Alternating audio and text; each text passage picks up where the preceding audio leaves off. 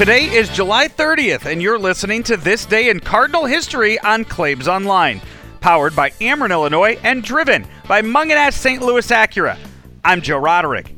Here at Claibs Online, we have been so grateful to Rick Hummel, the Post-Dispatch, for joining us all season so far on This Day in Cardinal History, helping us relive decades of great Cardinal memories that he's covered during his amazing career.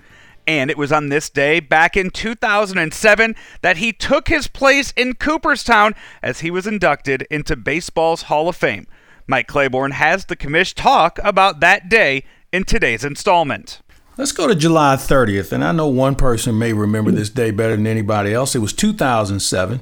During the Hall of Fame induction ceremony for Cal Ripken and Tony Gwynn, Rick Hummel is honored for the J.G. Taylor Spink Award, recognizing him for his outstanding coverage of the Cardinals. And Rick, I'll never forget the day when you got the word that you were going to be going in. We were together at the winter meetings, and I know you thought long and hard about it, but what went through your mind on that day when it actually hit you that you were going to be part of the Baseball Hall of Fame?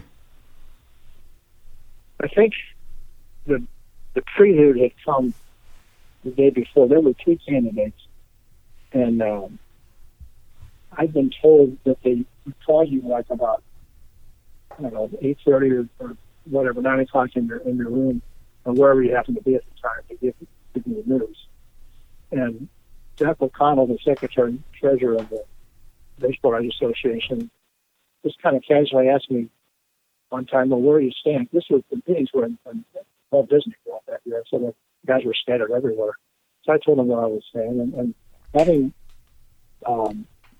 heard about the time when they generally call you, I mean, the phone rang at exactly that instant the next morning. So my heart jumped, through my body, through the roof almost.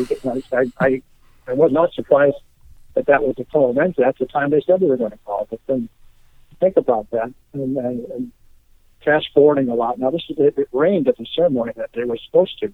We got on the bus, and I think ESPN was doing the ceremonies, not them, MLB, but they only had a certain window for the telecast. So Dale Petrosky, the president of the Hall of Fame, down the bus and told Danny Matthews, the broadcasting award winner from Kansas City, and me that they might not get to speak because they're going to change the program around and have Tony and Cal first and second.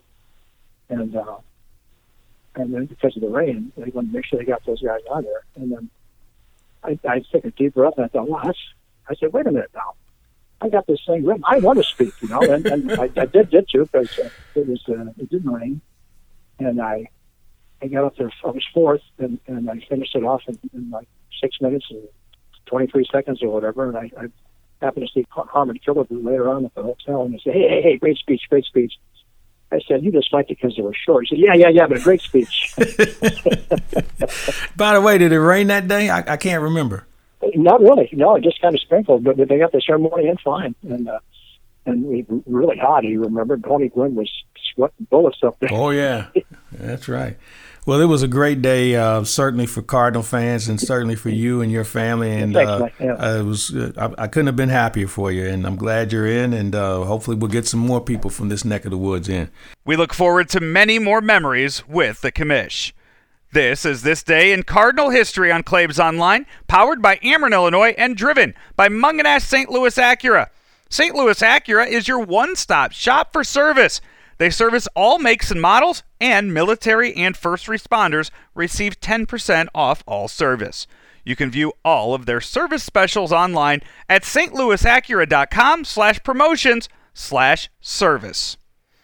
We'll be back tomorrow with more great Cardinal memories to wrap up the month of July here on Claibs Online. Until then, I'm Joe Roderick. We'll talk to you tomorrow.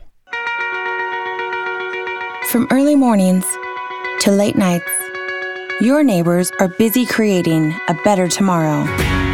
And at Ameren, Illinois, we are accelerating progress. From upgrading natural gas mains in Quincy to expanding substation capacity in Mount Vernon, learn more at amerenillinois.com/futuregrid. Ameren, Illinois, energy at work.